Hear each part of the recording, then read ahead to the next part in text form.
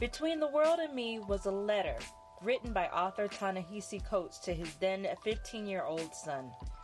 This epistle was Coates' account of what autonomy means in the body of a black man, navigating the streets of West Baltimore as a young boy, Howard University as a blossoming young man well into fatherhood. In this episode of Vulgar Geniuses, we review the star-studded HBO adaptation based on the 2018 staging of the book at the Apollo Theater, directed by Camilla Forbes.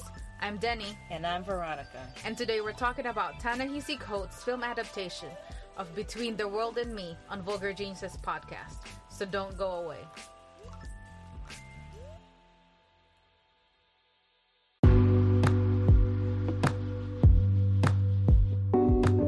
Are you currently looking for a bookstore that has a great selection of books?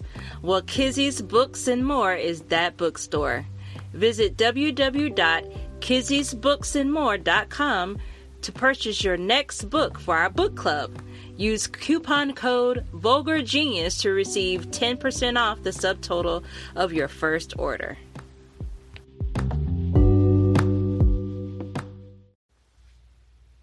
Hello, you didn't go away. Welcome back. Hey, welcome home. This is home. Yes, because this is Tiny Bites. We back for Tiny Bites for the new year, for season 2. So Tiny Bites, again, is our reaction to movies, TV shows, written or starring people of color. Yes. And what's on our agenda today? We have watched HBO's adaptation of Between the World and Me by Ta-Nehisi Coates, and this is a book, a very, very famous book. Yes, it was adapted by HBO.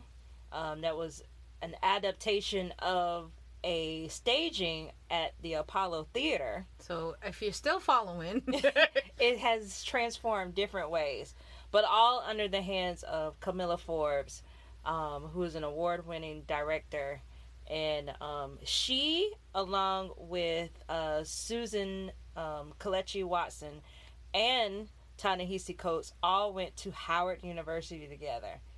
So it says something when your friends are all doing well, and you're doing well together because you're bringing them up. So shout out to friendship. Shout out to Howard. Can we get a sponsorship with friendship? What are we, Inside Out? Friendship. Anybody got to hook up with friendship? Let us know. But anyway, You need friends. So this episode, this documentary, not really a documentary. It's kind of like a play, but not because it's based in truth. It's based in Ta-Nehisi Coates' actual letter that was turned into a book for his son, and it starts off with him talking about the verdict coming in for Eric Garner, or the lack thereof, because they stayed up late. His son was watching the TV and waiting for it, and when there was no verdict given, or an indictment. Yes, the indictment was not done. His son was very upset and just walked out of the room, I guess the living room, and went to his bedroom and was just crying. Mm-hmm. So this was him, basically telling him, look, you will have these moments throughout your life simply because you are black. And this is the whole book, because I read the book. You haven't had a chance to read the book yet. Not yet. The entire book is based on what it is to exist in a body that has dark skin, right? To be a black person in America, what it is to, live in the neighborhoods that you live in, go into school, just being walking in America, down the street. Walking down the street, but just all the everyday things of the heaviness that comes with it. And in terms of also the survival mode that you're constantly having to be in, because when you're talking about people who are constantly being stopped by the police, having to deal with police brutality, having to go to schools where there's a good quote where he's like, the students weren't seen as, them wanting them to be curious. They're seeing them as people they want to conform, right? And, this really speaks to what it means to say and do what you want, what you know in your mind that you want to do as just a person in general, and then knowing that there are consequences and repercussions if you do the thing that you want to do when there's a white body telling you you're not allowed to do those things. Yes. Unfortunately, this narrative is being played multiple times every year. It has not changed, and I am sick and tired of it. Yeah. It is upsetting. It is disappointing. I think I have just reached a point of I'm just mad. Because I'm just mad. And if you can't understand why I'm mad, then you are just a lower level of human being. I don't know about that, because I don't know if it is them not understanding or not wanting to understand. And to me, that's all one and the same now. And one of the parts of the documentary is when he's talking to his son of him wanting him to understand that you do not get to exist in a state of ignorance about what it is to be black in this country. You have to know. You have to know. Because it is a matter of safety in order for you to live a life, period. So we can't be ignorant, No. He talks about how ignorance is not bliss. Ignorance is not bliss. And he talks about how easy it is for most white people to live in this state of understanding what the American dream is, and them being able to go for it, and having an entire world that is just totally different than the one that most brown and black people exist in. Yes, and that is very true, because I didn't grow up here. So every movie, every sitcom, every show, drama, whatever is being played or popular in the United States, that's it. That's what gets picked up in a third world country. So everybody thought, or still thinks sometimes, that living the American dream is white picket fence in this quiet neighborhood in a cul-de-sac with a perfect life, and you open the refrigerator, everything is there, and you have your brothers and sisters, you all have your own bedroom, and all the stuff that you want and need. It's funny that you said that about the opening the refrigerator. I have a friend of mine, I don't know, it's always embedded in that story. Yeah. I have a friend of mine who we kind of have this ongoing thread about how there's no dream deferred. We want to get to a place where if you have a friend over and you ask them what do you want to drink, and they can name anything and you actually have those things in your refrigerator, because that's the stuff we saw on television. That Jan would go over and visit Chad, and Chad would be like, hey, you want some OJ? You want some Sprite, whatever it is, they pull it out, it's right there. It's right there. And to me, that was always a sign of you made it, and this is what we should be achieving. This is what the dream was all about. Yeah, the abundance. It gives people a false sense of security, assurance that, oh yeah, everybody can be this way. No, hell no. There's a lot of things that this country is not allowing people to achieve that dream. Simple as it may seem. But when you have those things, it solidifies that you have, quote unquote, made it. And, years have passed and nothing really has changed. We always go back to square one, where oh, you know, somebody's life has to be spared in order for people to be like, oh yeah, racism still exists. And we have to do all the steps back and forth, going in and out. Nobody is still charged for murders. Nobody is accounted for it. There's still police brutality. I am just mad. I am mad. I stay in that permanent madness when things are talked about stuff like this. I can't even speak. I'm like, I just live there. What a wonderful thing it is. I just live there. And I say this with a bit of sarcasm when I say what a wonderful thing it is to be able to go through life and not, have revolts and start killing white people all over the country because of the injustices that are coming upon people of color. Yeah. Of like, we endure so much in the world. Not only just in this country, but we endure so much in the world, and the control that we have, and just being like, we just gotta push through this because it could, obviously what we just saw not too long ago, a few weeks ago, of when a group of Trump supporters don't get the result that they want, they try to stage a coup. Yep. On the very country that they say that they are in love with.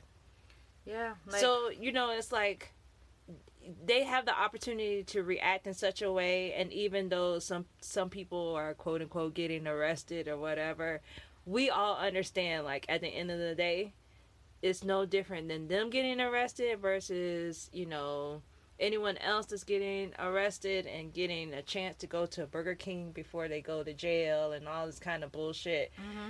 It's not the same for people of color. Oh, hell no. We don't get that. We won't even get past, like, I don't know, 100 yards before, like, the Capitol or whatever. Like, we won't be able to go in. Like, during the Black Lives Matter protests, we were not doing anything. We're just standing there peacefully. Tear gas, like fake bullet, like with the rubber bullets or whatever they were doing to people that are harming us. Yeah, it doesn't compare. Like, try breaking a window in the Capitol, and if you don't see yourself, I don't know, hanged somewhere, girl. It's unreal. Yeah, for sure. And what this documentary, I want to call it a documentary. I'm going to call it a documentary. Yes. Or masterpiece. What this masterpiece has done is helped us see how Ta-Nehisi Coates' life was for him growing up, going through Baltimore, going to Howard and DC, and then going and living in New York City. Or Brooklyn rather, and how his life was met with, this could be the moment. He talks about how a young man, when he was 11 years old, and a young boy, probably younger than him, pulls out a gun and brandishes the gun, and he learned in that moment, like, my life is always up. For consideration at anybody's hands. Yeah. And for any cost. And how easily he could have died at that moment. How dispensable. Right. We, like, people of color are. The beginning was rough.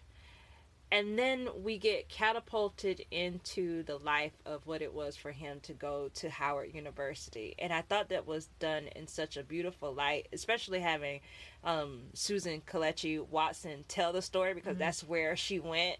And you could tell the pride of... Oh, yeah. The pride that she had oozing out of every single pore with every single word she spoke. Walking down, the middle, like, the grass. Yes. And just pointing, and it was wonderful. It was wonderful, and even though I did not go to Howard, I went to Florida A&M University. I understood what she was talking about, of what it is to be in that space and see people who look like you but have all different kinds of experiences, that they're coming from all different countries, that they're speaking all different kind of languages, and in that moment realizing like the Black narrative is not monolithic. Yes. You know, like it has so many different parts to it that are vibrant and beautiful, and him being able to go to Howard, that is considered, you know, they call it the Mecca there, right? Mm-hmm. And it's one of the oldest institutions in the United States, and having that experience was a teaching moment for him, be it the relationships that he established with his friends or the women that he was in relationships with. The women. What I also loved about this film was them using like the star-studded actors to act out these stories. Oof. That reflected not only Ta-Nehisi's story, in which they are telling his story, but they're addressing not only his son, but they're addressing, you know, dear daughter, dear nephew. Mm-hmm. They're breaking it all down in different familial ties to show that this experience is one that most people are having. Yeah, right? It's universal. Yeah. It's universal for Black people. That it's not just for just a son. Mm-hmm. It could be you, me, her, she, mm-hmm. they, them. Yeah. Everybody. And that was also the other part I liked about it, was the fact that they made like the LGBTQ mm-hmm.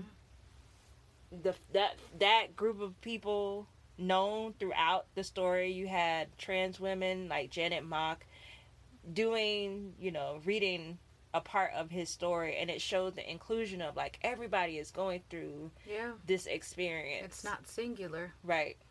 And to me, like I felt, because the first and the last part of it was really heavy, but when we were at Howard University, it's kind of like this was an experience when I brought my husband back to where I was born, in the Philippines. Mm-hmm. And also when we went to Japan for our honeymoon. When we went to Japan, he was like, "Oh, this is how it feels when all the people around you look exactly like you and nobody gives a shit what you're doing."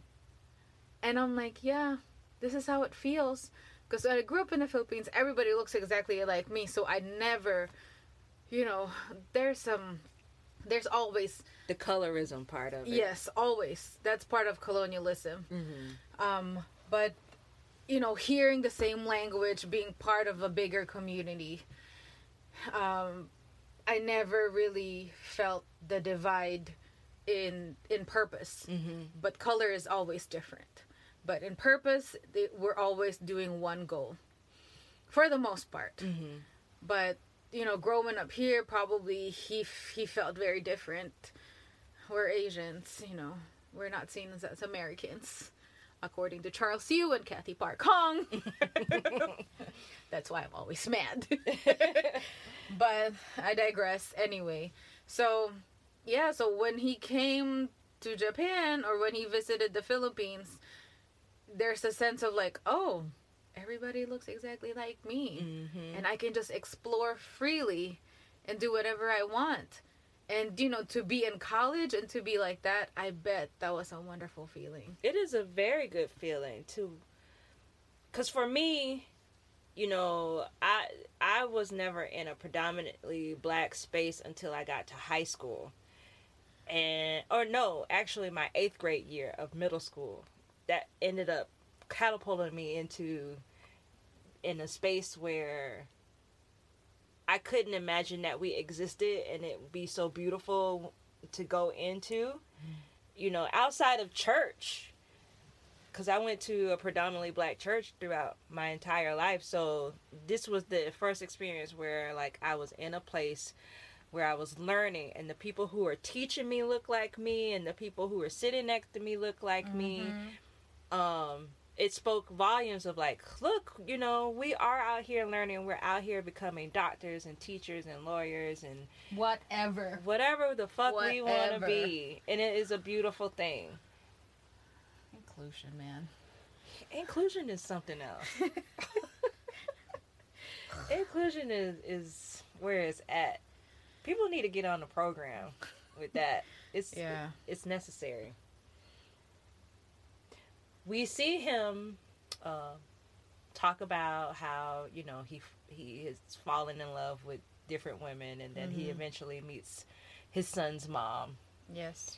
And he talks about how there was a time before him, and then there was a time after he was born. Yeah, that was something, because I have a child, so I felt it when, like, when he said something about, like, I was basically I was not religious or some sort of something like that, but then I was worshiping you. And I was just like, you know what? I've kind of understood what it meant, because it's kind of like you're at the mercy of this, like, small, tiny human being. Yeah. And that's when you would realize that, you know, now it's not just about him anymore. It's another human being that looks exactly like him, so he does everything in order to protect him. Yes. Yeah. But it's very hard. It is hard, especially when you have people who are telling you that you aren't allowed to exist. Yes. In either subtle or non-subtle ways, right? Yeah, or just disregard you as a human being. He talks about how he was out with his son, who was only 4 at the time, and is shoved by a white lady, and it becomes this huge thing, and he goes in on this white lady. Yep. And then he has to realize, like, hold up. You know, there's are consequences that could happen, even though I am not in the wrong. Yeah. There are other things that can take place. I could lose my life, and there will be no more me for me to look after this child, right? So that is sad. That really was kind of like, I think that's what, I think that moment is what made me perpetually, like, upset and mad. Because I know what it is to have a child, and to know that nobody would be looking after my child because of something that I tried to do to protect that child, and still was kind of like be in the wrong for it. That really is very upsetting, because like nobody has the right to touch anybody's child. But you know, the fact that you have to think how you would act, or like even look, or even just like what do you have to say, and because of that it could be like reversed on you immediately. It's kind of like that famous, like, award-winning Grammy nominee jazz musician that was with his son, and they were in a hotel, and some white lady was like, oh, he stole my phone. Yeah. And of course he was like, no ma'am, it's exactly the same thing. And her attacking, like physically attacking, and like wanting to search, like, can I see your phone? I bet that's when, and of course, like the boy was like, no ma'am, this is mine. I didn't steal your phone. And you know, as a father or as another adult there, you're kind of like, wait, hold up, I have to not, like, you know, just to think, like, as instincts, as a parent, your instinct would be like to protect your child immediately. But then as a person of color, to protect your child immediately means staying calm and not doing anything yet, because they can turn this against you. You're being aggressive, you're being defensive. But if the roles were reversed, they can lash out at you, they can hit, they can do whatever. And they still did those things. In regards to that young man, they still did those things. The hotel came in and they were pressing the child and asking him about the phone situation. So, you know, everybody was out of line in regards to what they were doing to this family.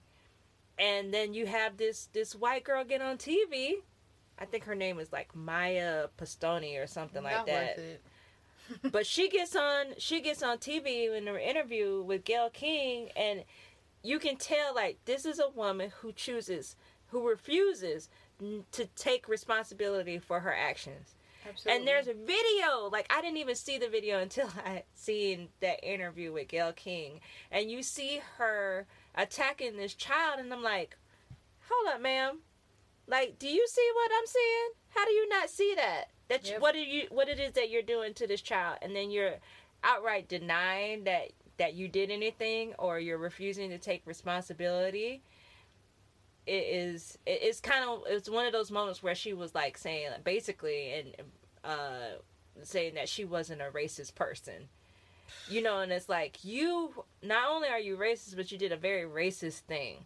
Call it what it is, you know? Exactly. And there's a million of them in this country, just like that, where they think that they are not racist, but they truly are. Because I think that is the worst. That is worst. That is the worst. Like, if you deny, the denial is what hurts this country throughout centuries. Oh, yeah. Because of that denial, nothing has changed. We see them layering the story about his altercation with his son, after they laid the foundation about the young man Prince Jones that he went to college with, who was killed by a police officer. The police officer was a PG. PG is Prince George County police officer, who followed him out of the county to South Carolina. Followed him all the way to this man's fiance's home, and murdered him in front of the house. He was only a few steps away from getting inside, and this man thought that he was following this drug dealer, who did not match the description at all. Yep, they said the drug dealer was 5'4" and 100-something pounds. And this police officer went. Not only did he go free, they didn't arrest him. Nope. And I think they ended up promoting him or something like that. But he kept his job. At the end of the day, he kept his job. No harm was done to him. This young man is dead. And it just goes to show you, like, we cannot do anything in this country. And so he goes and he talks about how, the police officer that was involved was black, and the people who were over it was black, and the governmental leaders, and how they tried to spin this narrative about how black people just want the police in their community to help protect it, and if this is something that happens, it's just something that happens in order to keep things in order. And this is truly a false narrative. No one says, "Oh, I want the police to come in and have control of my community because I want to be safe." That's not the case. So, the way that they paired those stories up about, and then later on coming and him having the conversation with Prince's mother, and her basically saying, I just want my son to be here. Of course she had an idea of where she wanted him to go for college and who she wanted her son to be when he grew up. Every parent has that. And for her, she said that her biggest regret was the fact that he was no longer there. Yeah, that he was dead. And so after hearing that story, then we're met with Breonna Taylor's mother. Because they're like 20 years after that happened. It's still happening. It's still happening. And it's the same narrative.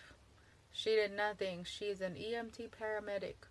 She is one of us. I'm from the medical professional people.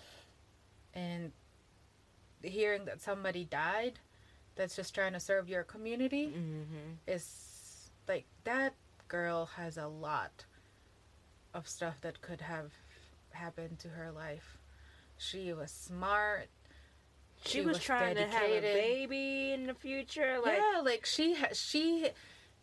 She had everything that she did everything that she needed to do in order to succeed. And yet still it happened to her. Like, what else are we gonna do?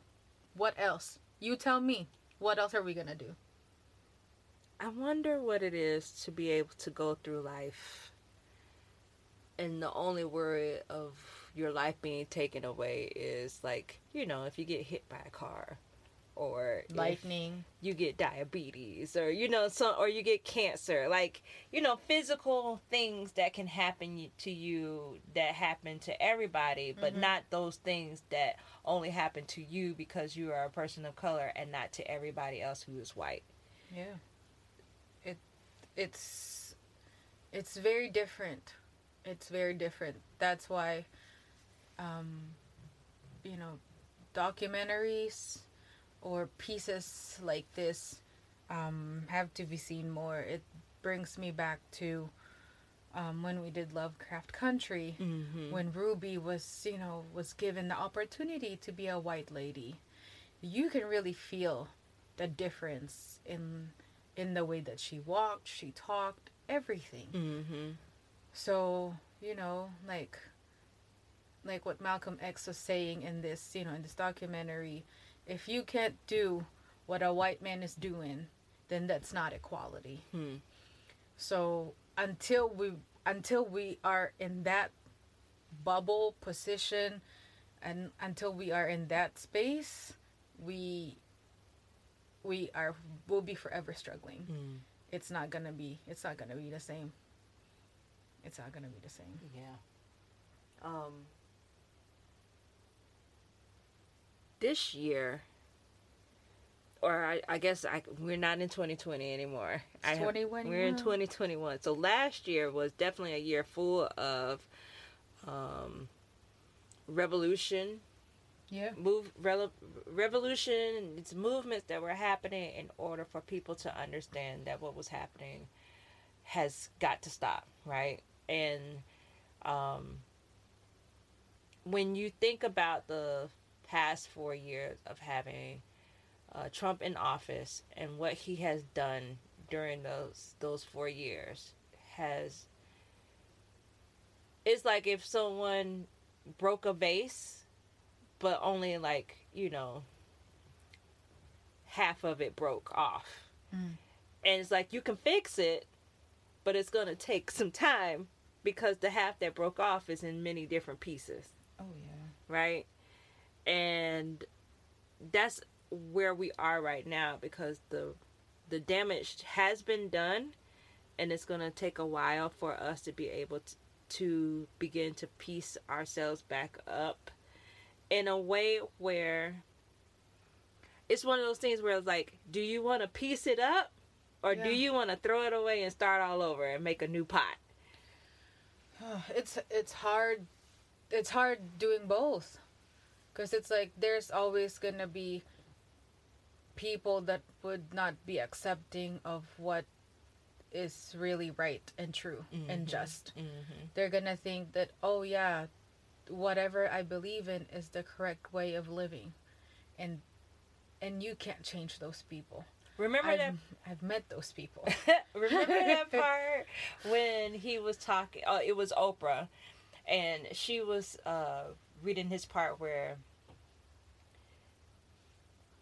if things were truly equal, white people would have to, like, basically fall from the pedestal that they've put themselves at, right?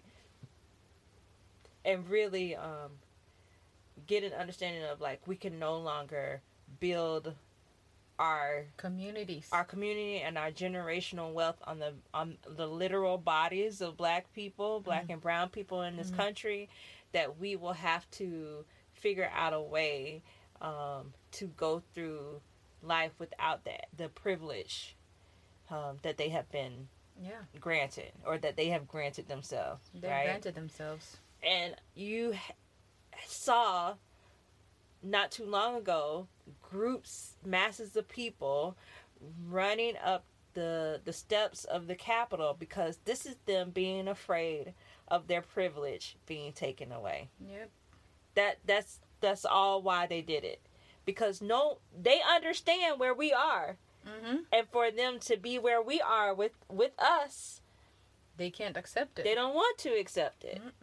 Because then that would mean that, you know, oh, I have to really truly see you as someone who is allowed to have the same rights. I know we wrote it down, But now we got to actually do it. Yep. And the people who are coming in are going to try to enforce what these forefathers that we say that we love so much and so dearly have written out for us. Oh, we got to actually do those things. I thought it was just for us. And, you know, having to deal with that mentality for so long, especially within these last 4 years, and then I don't know where we're going to be. Because the thing is, they got in away with it for so long. Nobody was really like, there was no like check and balances. Because they were doing it. They were doing the checks and balances. So, of course, there's going to be like partially towards them. It is fucked up. The system is fucked up. From where I was from, the system is still fucked up. That's why we got to speak up and do things to change things. Yeah. Educate the children. Because that is the most empowering thing. We got to educate the children, and then we also have to allow the children to educate us. Yes. Because, you know, this is a new generation that is coming into the world now, where they're going to have hopefully a better understanding of how things work, how equality really works. Right. And I know that we are seeing that happen with the generation that is like my niece's age, who are in their 20s and 19s. I see that there is something totally different. And I see that the people who are my age are complaining about those children, you know, as far as like work ethic and all that bullshit goes. But they don't understand, like, you know, these children are having to figure out a world that, you know, our parents and our grandparents and all of those kind of helped fucked up. Yeah. in a sense of like them having to come in and just be like, all right, what do we got here? What do we have left for us to be able to work with, and what is it that we have to create? Yeah, because you know, children are very driven to change, and they're driven to, like, you know, in their hopeful minds and their open hearts, they're very open to be the catalyst for change and to do that change. So even though there are some differences between generations, I think we should remain hopeful that there would be change, because if not, then what are we here for? Right. And I would just I'll be staying mad forever. But, because, you know, you don't want to be mad forever. Right. But there's this, like, door in my head that I try to keep calm, especially when I navigate spaces that I know that I can't be really entirely myself. And whether it be going to a supermarket, going to, I don't know, church, wherever, work, whatever. But, you know, hopefully, as all of us would pass away, these youngins will be there to change what we call America. And, you know, we gotta remain hopeful and positive, I guess. 'Cause that's all we got. That's all we got. That's all we got. That's all we got. So, yeah, so this adaptation is definitely one. I would want to read this book again, because just like James Baldwin, I feel like Ta-Nehisi Coates' work is one that will resonate for years and years and years to come. Hopefully one that will help navigate those young people that we talked about into a world of change. Yes, because, you know, it's kind of like being locked up in, like, you know, some sort of cult. You know, those children that have been raised by, you know, parents that are just different in thinking. I'm trying to be really nice here. Oh, you mean the racist ones? Yes.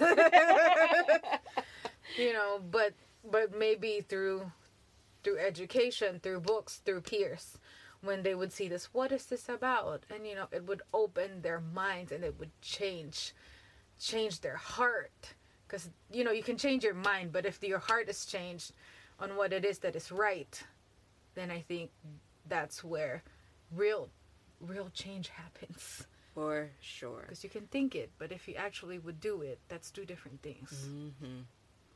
So, on that note, we're going to wrap up this Tiny Bites. Yeah. If you are listening to this and it is after Martin Luther King holiday, we hope you had a good holiday and that you were able to go out and do some good in the middle of the pandemic. Make sure you all stay safe. Stay home, y'all. We're suffering. The hospitals are full. I beg of you, in behalf of all the people that are in the hospital, just stay home. Stay home. If you want a friend, just hit us up on Instagram at Vulgar Jesus Book Club. We'll talk to you. Yeah, Veronica will talk to you. Denny will talk to you too. No, I'm playing. I'm gonna be like, I'm busy saving lives. She talks the most. No, I don't. I'm the shy one, as you can see. No, here, see. Not on the gram, though. I don't know about that. Gram. All right, y'all. Y'all be safe. Wash your hands. Wear a mask. Okay, until this pandemic is done. You'll be sick and tired of me here saying that. Bye. Bye. Good night. Good morning.